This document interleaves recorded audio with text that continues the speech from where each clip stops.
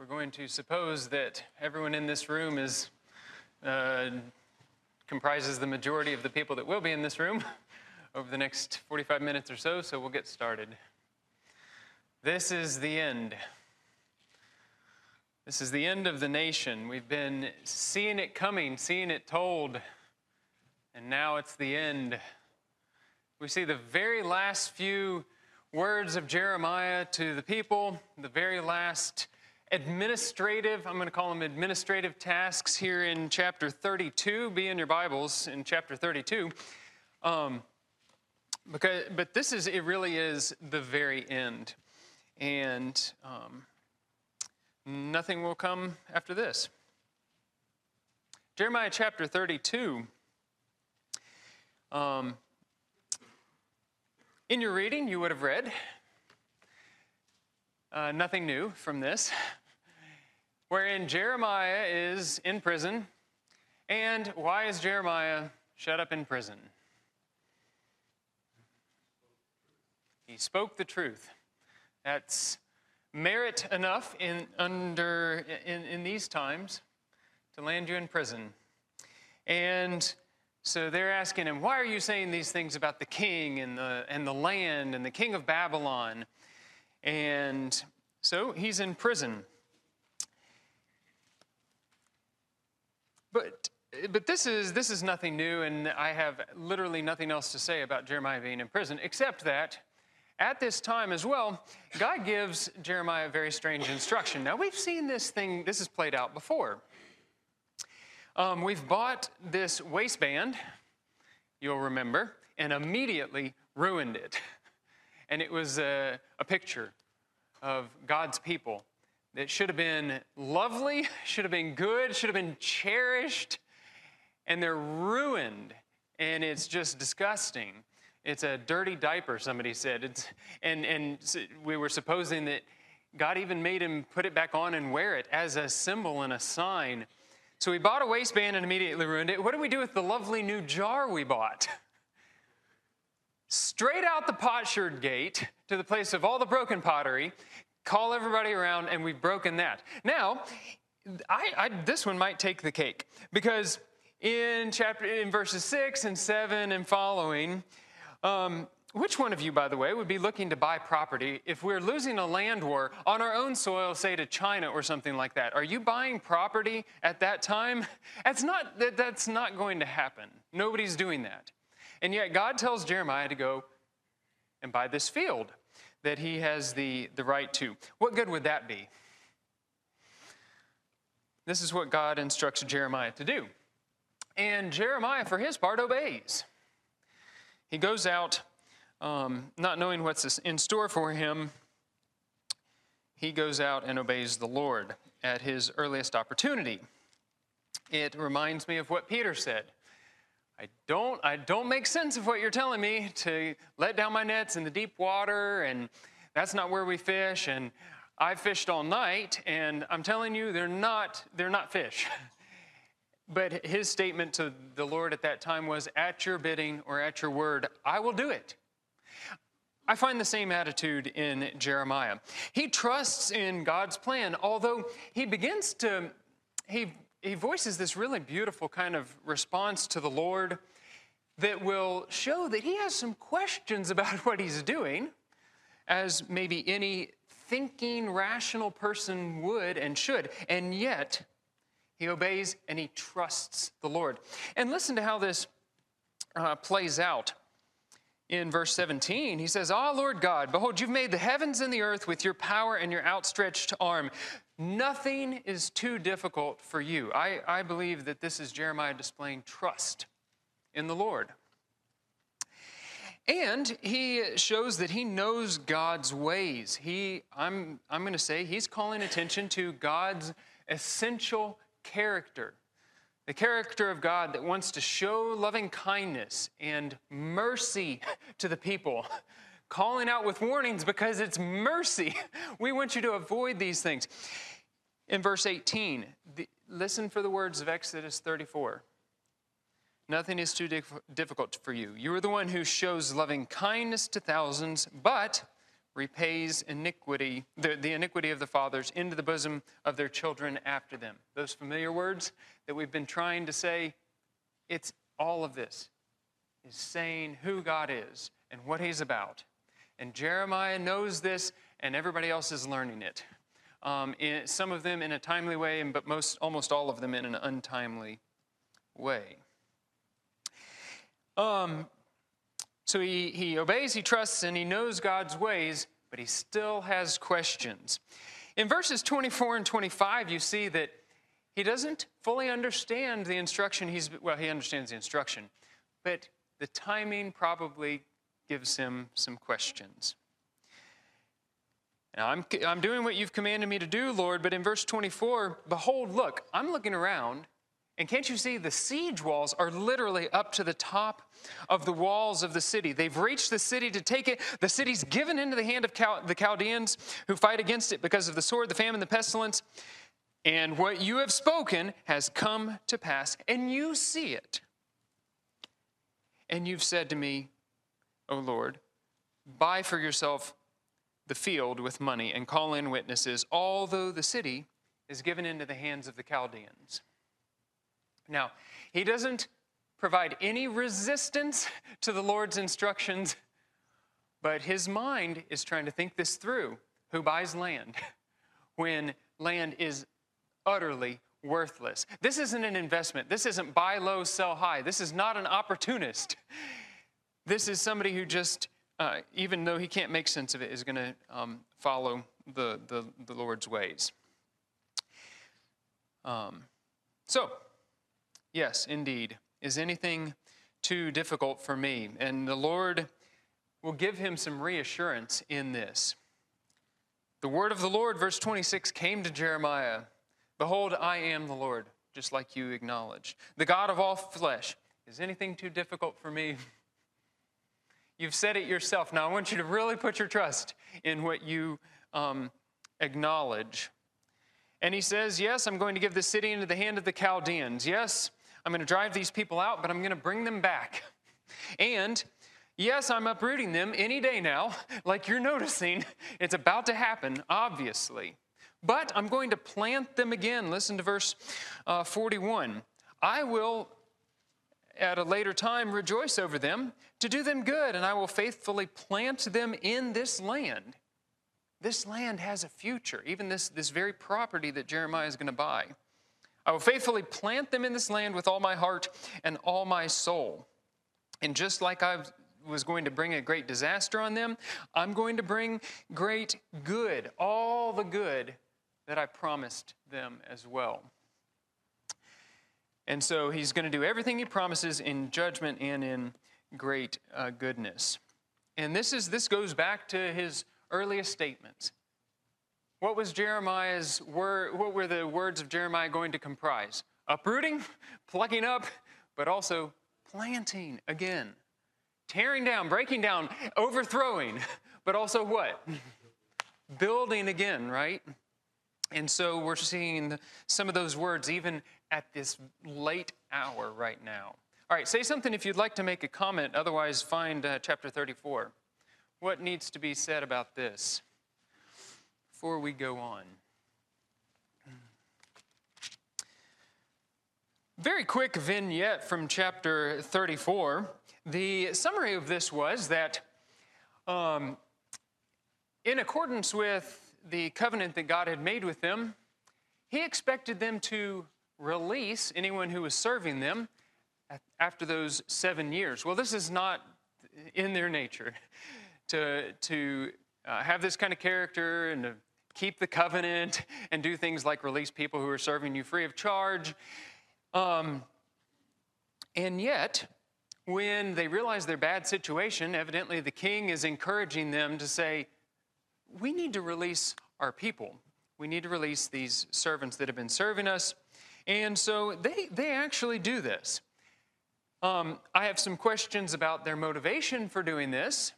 I think I have good reason to have some questions about their motivations.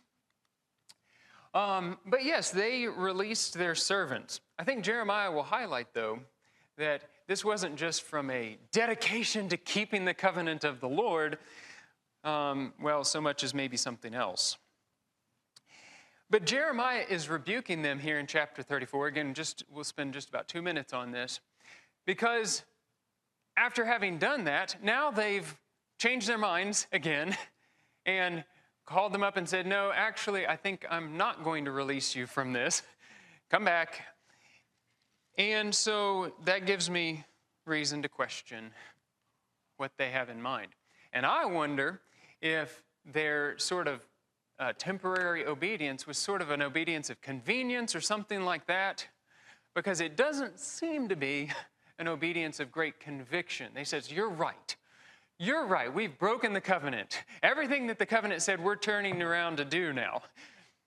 Maybe when they're forced to, maybe if Josiah kind of makes them take their idolatry to the shadows because they can't do it openly anymore. And maybe when Zedekiah makes them cut loose the servants that are their fellow man, but only as long as they, can't get away with taking them back, right?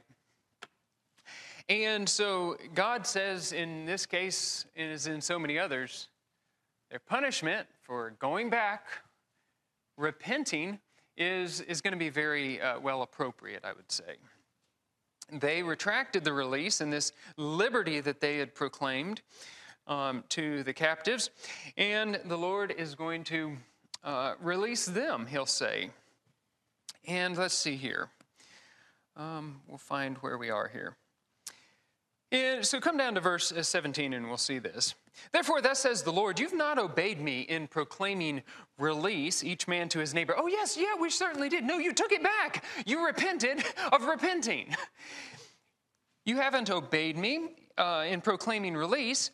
Behold, I'm proclaiming release to you. And where are we going to go, Lord? Well, to the sword, to the pestilence, to the famine. And I'm going to make you a terror to all the kingdoms of the earth. When they had declared liberty for the ones that had been serving them, and then taken that back, well, now God is going to give them a great liberty. Die any way you want to. He would say, where shall we go, Lord? Chapter 20, I think, if I'm remembering right. He says, oh, yeah, the ones who are destined for the sword, you're headed for the sword. You're welcome to go. Now's your time to go.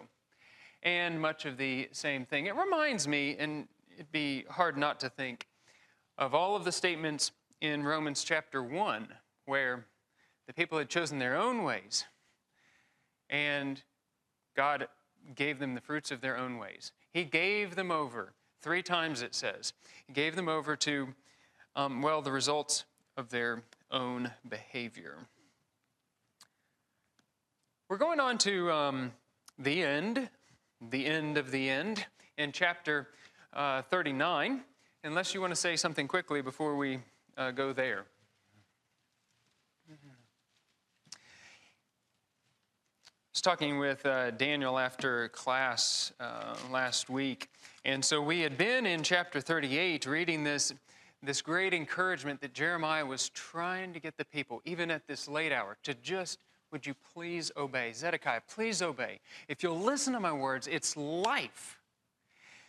We're going to rehash all of that in what we see here. But the blunt realities of God's word is coming home in just the most passive and almost offhand statement that I read almost anywhere in Scripture. And your translations will vary. If you're reading from a good translation like the New American Standard Bible, it's going to have an extra word in there. This is teasing. You can smile. It's teasing because the New American Standard will have the word when, and it says this. This is how mine reads.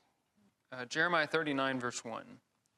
Now it came about when Jerusalem was captured in the 9th year of Zedekiah, the king of Judah, in the 10th month, Nebuchadnezzar, king of Babylon, and all his army came to Jerusalem and laid siege to it. And city was breached, and they've come in. It's not that, I would almost expect it to read like this. At such and so time, in the 9th year, Jerusalem was captured, just like the word of the Lord had said. Just in accordance with everything that the Lord had said. But it doesn't even give you that. It's just these blunt realities that And it's almost said in this offhand, matter-of-fact way. And it's stated like, when it happened, it happened. And it was always going to happen. It was already history before it had even come to pass because God spoke it. He's the one that had brought them. The city had been given into the hands of the king of Babylon. And we hadn't seen it happen yet, but it had happened. God had already done it, just as he had said. But it doesn't read that way. It's just the blunt, matter-of-fact, harsh realities of it all.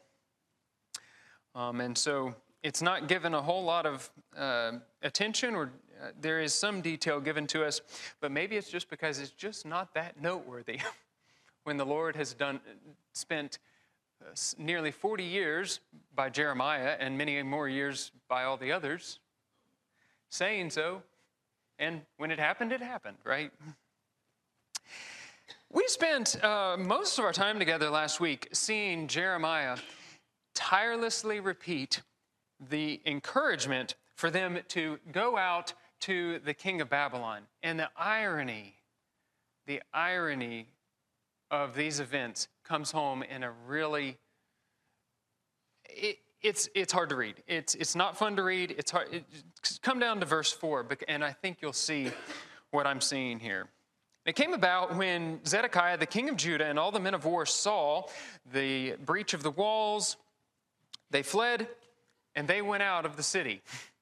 They went out of the city by night, by way of the king's garden, through the gate between the two walls, and went out toward the Arabah. You see, this is not going out the gates in the way Jeremiah encouraged, but they went out all right. And again, the irony of this hits me in a very powerful way. Jeremiah had put it in these terms in chapter 38. You can probably see this maybe on the same page here in verse 17. Go out and surrender. Thus says the Lord God of hosts, the God of Israel, if you will indeed go out to the officers of the king of Babylon, then you will live. So simple, so straightforward. You will live, the city will not be burned with fire, you and your household will survive. But if you will not go out to the officers of the king of Babylon, then this city will be given over to the hands of the Chaldeans. They will burn it with fire, and you yourself will not escape. Jeremiah goes on to say, I'm showing you the way of life, and I'm showing you the way of death. And please choose life. Why would you die? Remember Ezekiel 33? Why would you choose to die when I'm showing you how you can live? And he goes on, when Zedekiah puts up some kind of resistance to Jeremiah's instructions, Jeremiah then, this is all Jeremiah, this is not even the Lord speaking anymore. Jeremiah in his godlikeness is going to say to him in verse 20, we're still in chapter 38, please obey the Lord in what I'm saying to you, that it may go well with you and that you may live. All right, this is what we've seen just on repeated occasions. And Zedekiah occasionally brings Jeremiah out of jail, pulls him out of a pit and says, is there a word of the Lord? I'd love to know if there's any new word. He just didn't. He wasn't happy with that message. And he was going to continue to resist it. It works out like this. And this doesn't look like it did on my computer, but this will serve our purpose. The way of life has to do with going out. The way of death has to do with going out. But he had the opportunity. And in the very plain instructions, he had the opportunity to go out with dignity because he's chosen to do this in like a forthright act, okay? But that's not what he did. He could have done it in a show of humility, and this would have given him the opportunity of hope. He says, this is how I can be saved. This is how my household can be saved. This is how the city can be saved. Hope. But what did he choose instead? The way of death. Now, he went out. He went out of the city. But it looked like this. It was defeat. He went out in danger. He's trying to make sure he can get out with his life, escape by maybe the only secret way that he could find. He's going out in fear of his very life, him and those others, and it's an act of despair. It's utter hopelessness. You see the irony in all of this? And what we've begun to say last week is, there's obviously a very powerful lesson for us. The way of life is uncomfortable. You ready to go face the king of Babylon or any of his officers that are besieging your city? That's not easy to face. And yet, could he not see how much worse the alternative was? How could you not see? It's uncomfortable and it's familiar, but surely you can see. But yet, every day, people are choosing the broad way, the way that leads to death. Many there are that find it, and all of them will live to regret it.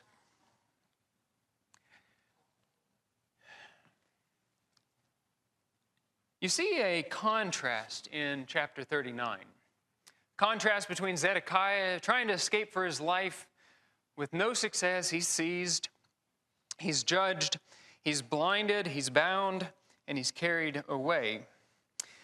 But one of the most beautiful and smallest little moments here in the book comes when we come down to verse 15. Jeremiah, again, one of these little administrative tasks. Go by a field.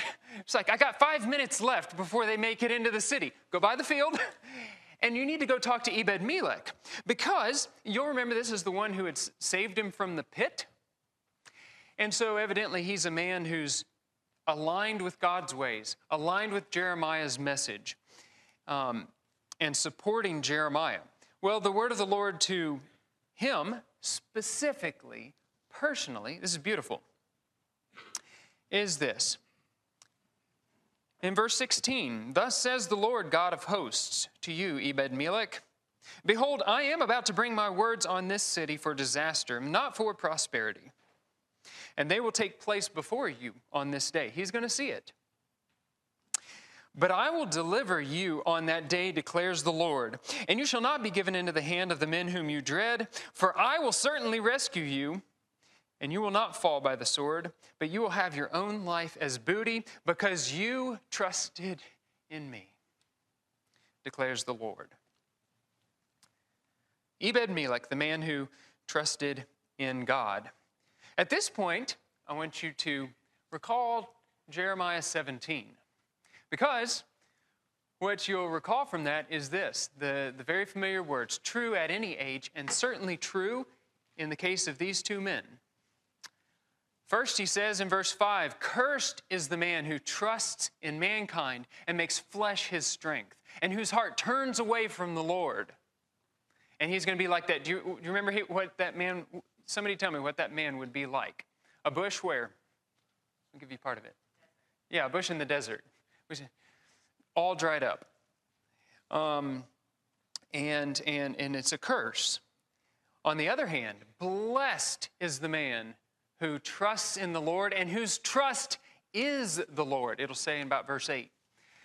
And he's like a tree. It's the Psalm 1 kind of in short thing.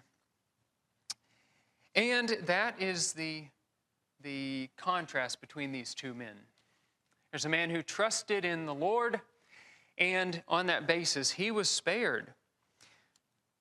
But then there was the man Zedekiah. He trusted not in the Lord, but in men like Pharaoh and his armies. He thought, maybe I can hold out. I can avoid surrender because there's salvation coming from the Egyptians. Well, no. My trust is in walls. As long as we're safe behind these walls and we have a good little secret little between the walls escape route, maybe we'll be fine. This is a man who did not put his trust in the Lord. Jeremiah, what we've just read, Jeremiah showed him the way to put his trust in the Lord. God says, if you go out, I'm going to spare you. But he refused.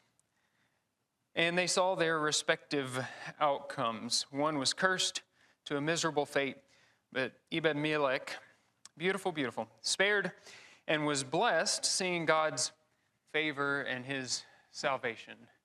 Just such a small thing and such a bright spot in this very, very heavy section.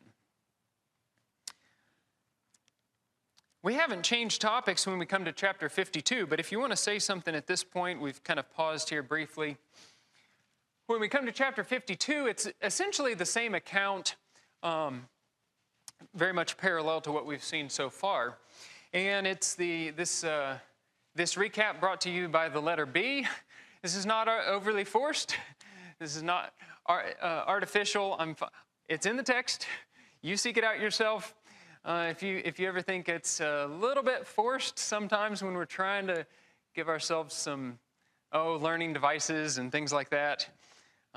Mitch was doing it a few weeks back and helping me out, so I'm not the only one. But this is the summary of chapter 52. Babylon has come.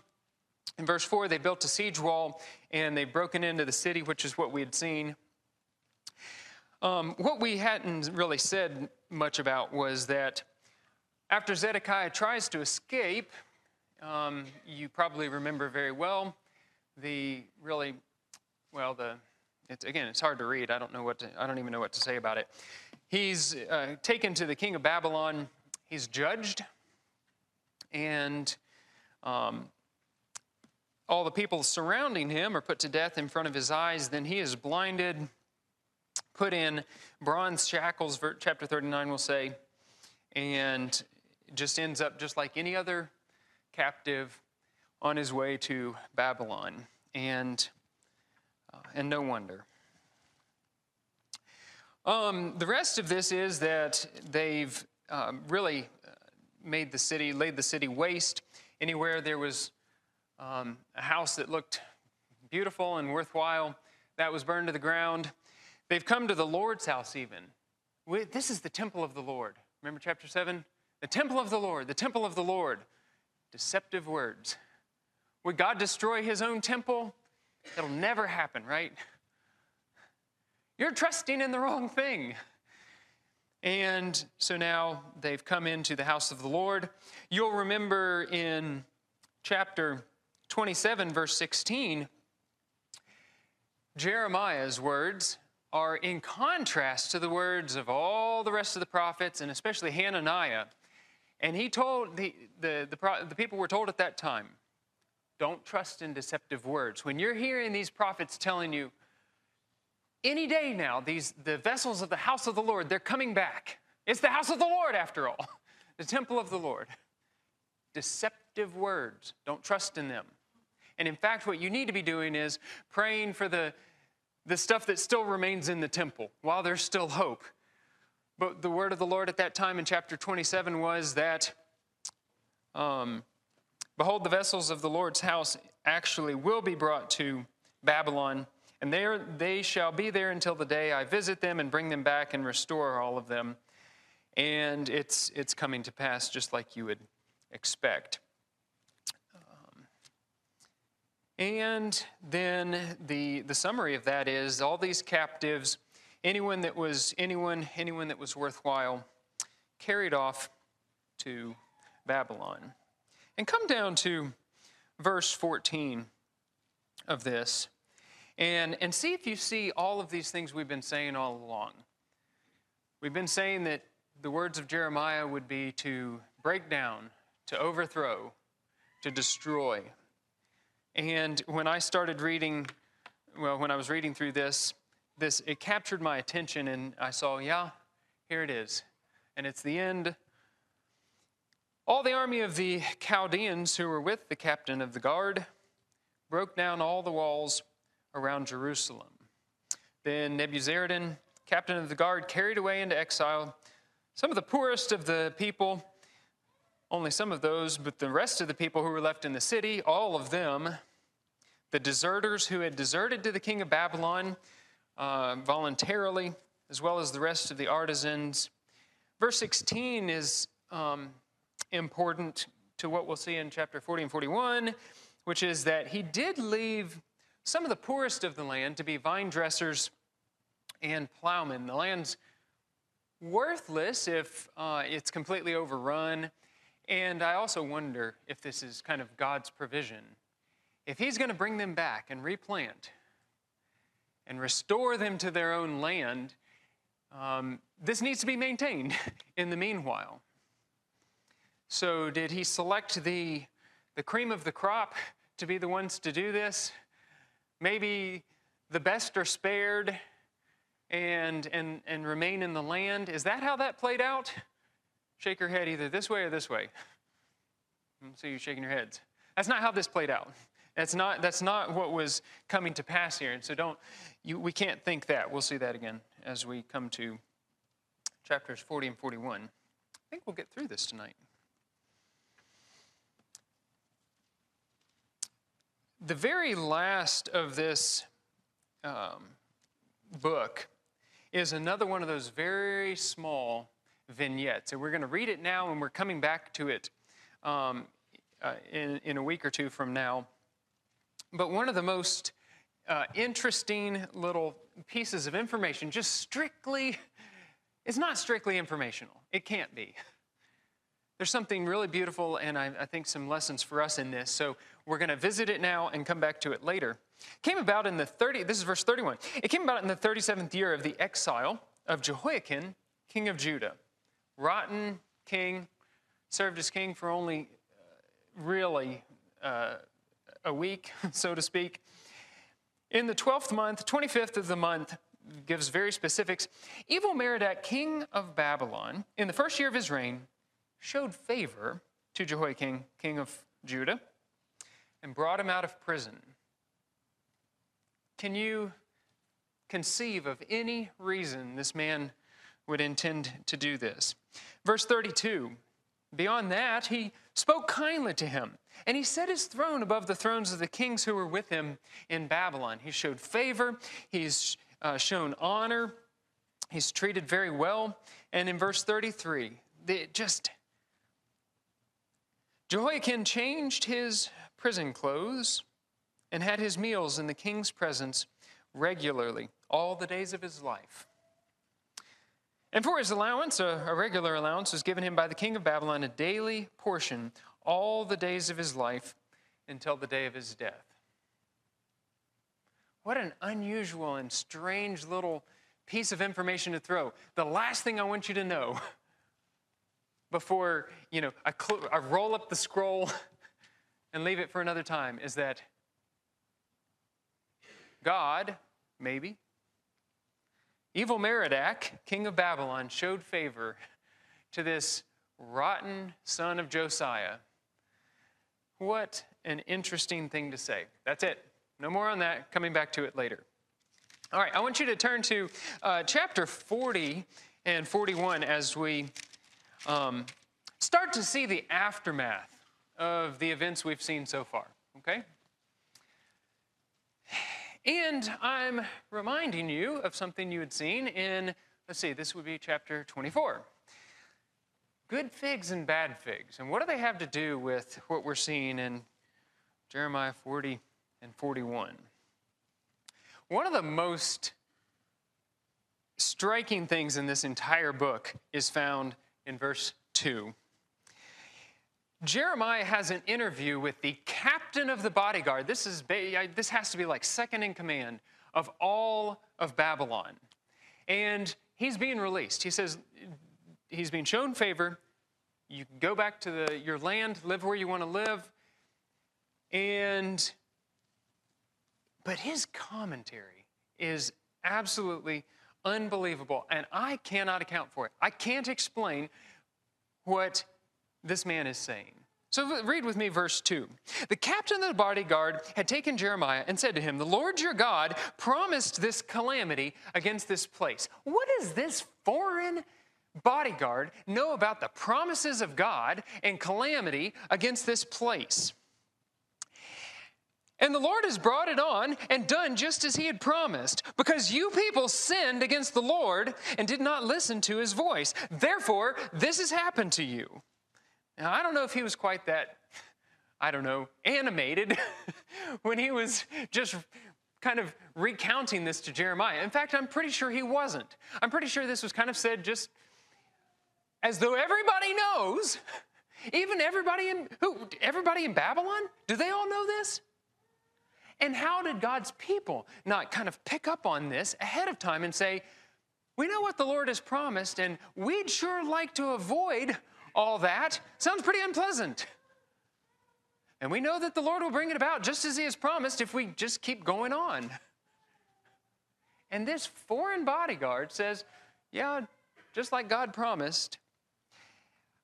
But if you are careful in seeing what he said, he's acknowledging and saying things that evidently no one in Judah was paying any attention to.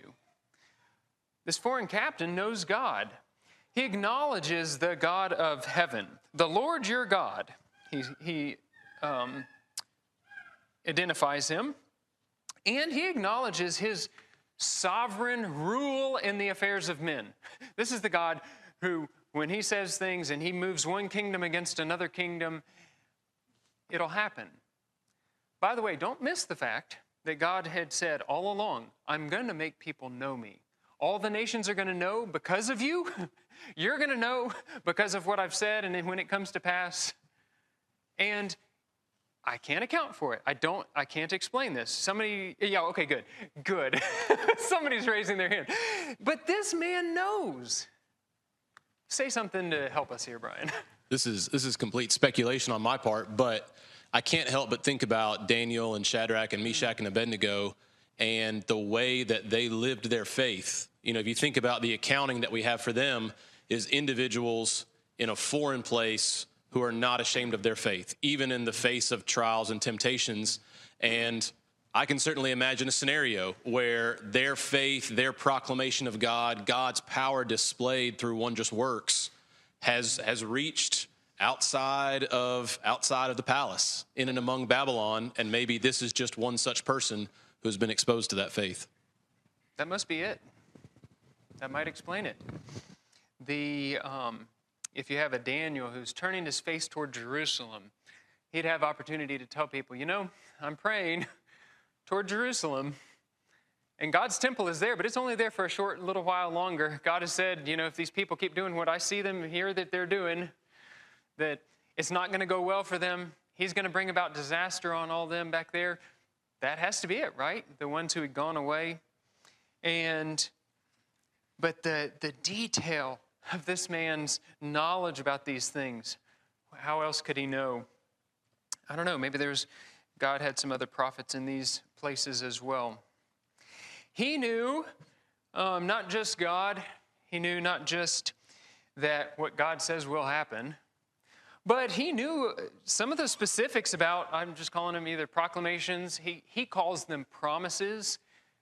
We could call them prophecies because they hadn't come about yet.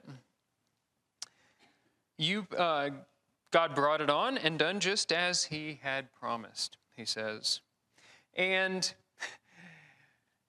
in one of the most, it's humorous statements of all, and it's because you people sinned against the Lord and did not listen to his voice.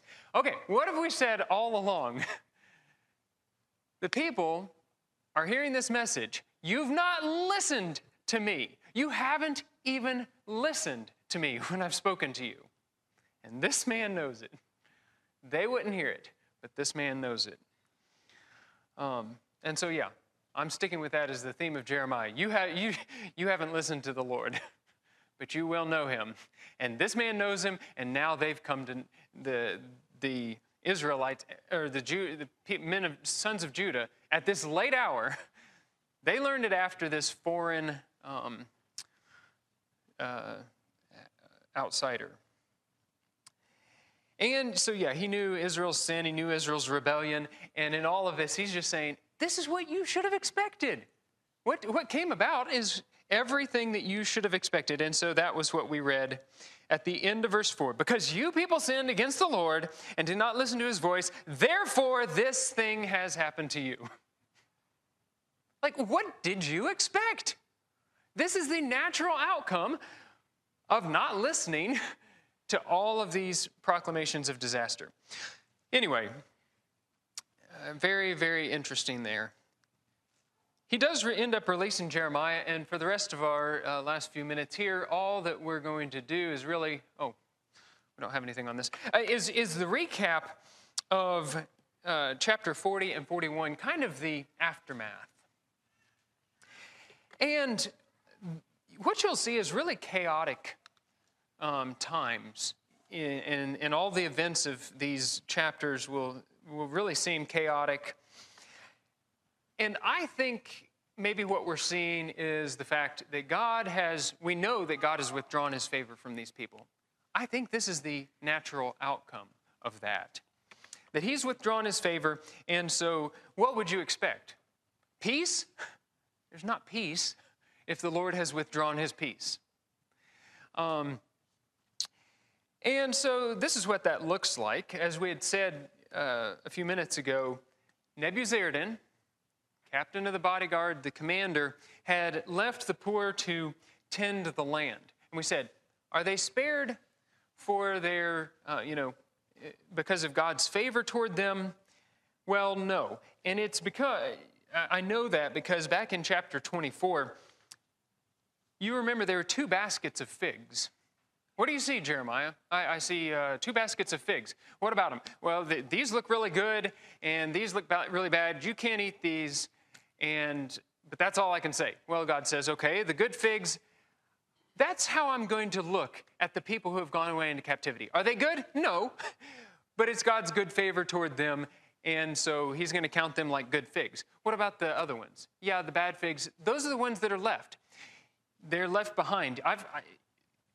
I don't want them. I'm not taking them. I'm taking away what's good. They're the ones that are spared and treated well. These are the worthless leftovers. And no one saves rotten fruit. So no, that's not what's going on here. This is, like I've said before, I think this is just God's way of preserving the land, kind of maintaining it in the meantime for another 30, 40 years until he can bring the people back, and they're going to be able to enjoy the land at that time. Nebuchadnezzar appoints Gedaliah as governor in verse 7. He's this going to be the one in charge, but that is short-lived. People come from all corners, really everyone who's hearing, okay, things are maybe starting to get stable. Let's come and let's kind of see what we can do toward regrouping, rebuilding. They start gathering in a harvest, but trouble is brewing because the king of Ammon sends a man named Ishmael, cause some trouble. Evidently what he had in mind was, we're going to cut off the head, cause some chaos, and this is going to be an opportunity for us to have some, probably with these captives, some servants, some slaves in all of this, capture the vulnerable, defenseless ones, and that's what comes about in all of this. Every bit of that happens. The people would have gone over to Ammon in captivity, except for this man, Johanan, the son of Kareah. He acted with nobility in several ways. He bravely kind of took his band and confronted this Ammonite hireling and ends up delivering the people. And this will set the stage for what we'll see. It'll be 2 weeks from now, but it's really the continuation of this narrative. We'll have to put this on pause for a minute. But as I said, this sets the stage because they come back to the land. They're not headed back to Jerusalem. That wouldn't do them any good. That's uninhabitable, right? It's a desolation at this point. It points out that they go to this place, Gareth Chimham, which is beside Bethlehem. That's a little more familiar. We can understand where that is. But this is just a temporary landing spot because the king of Babylon is probably pretty irate.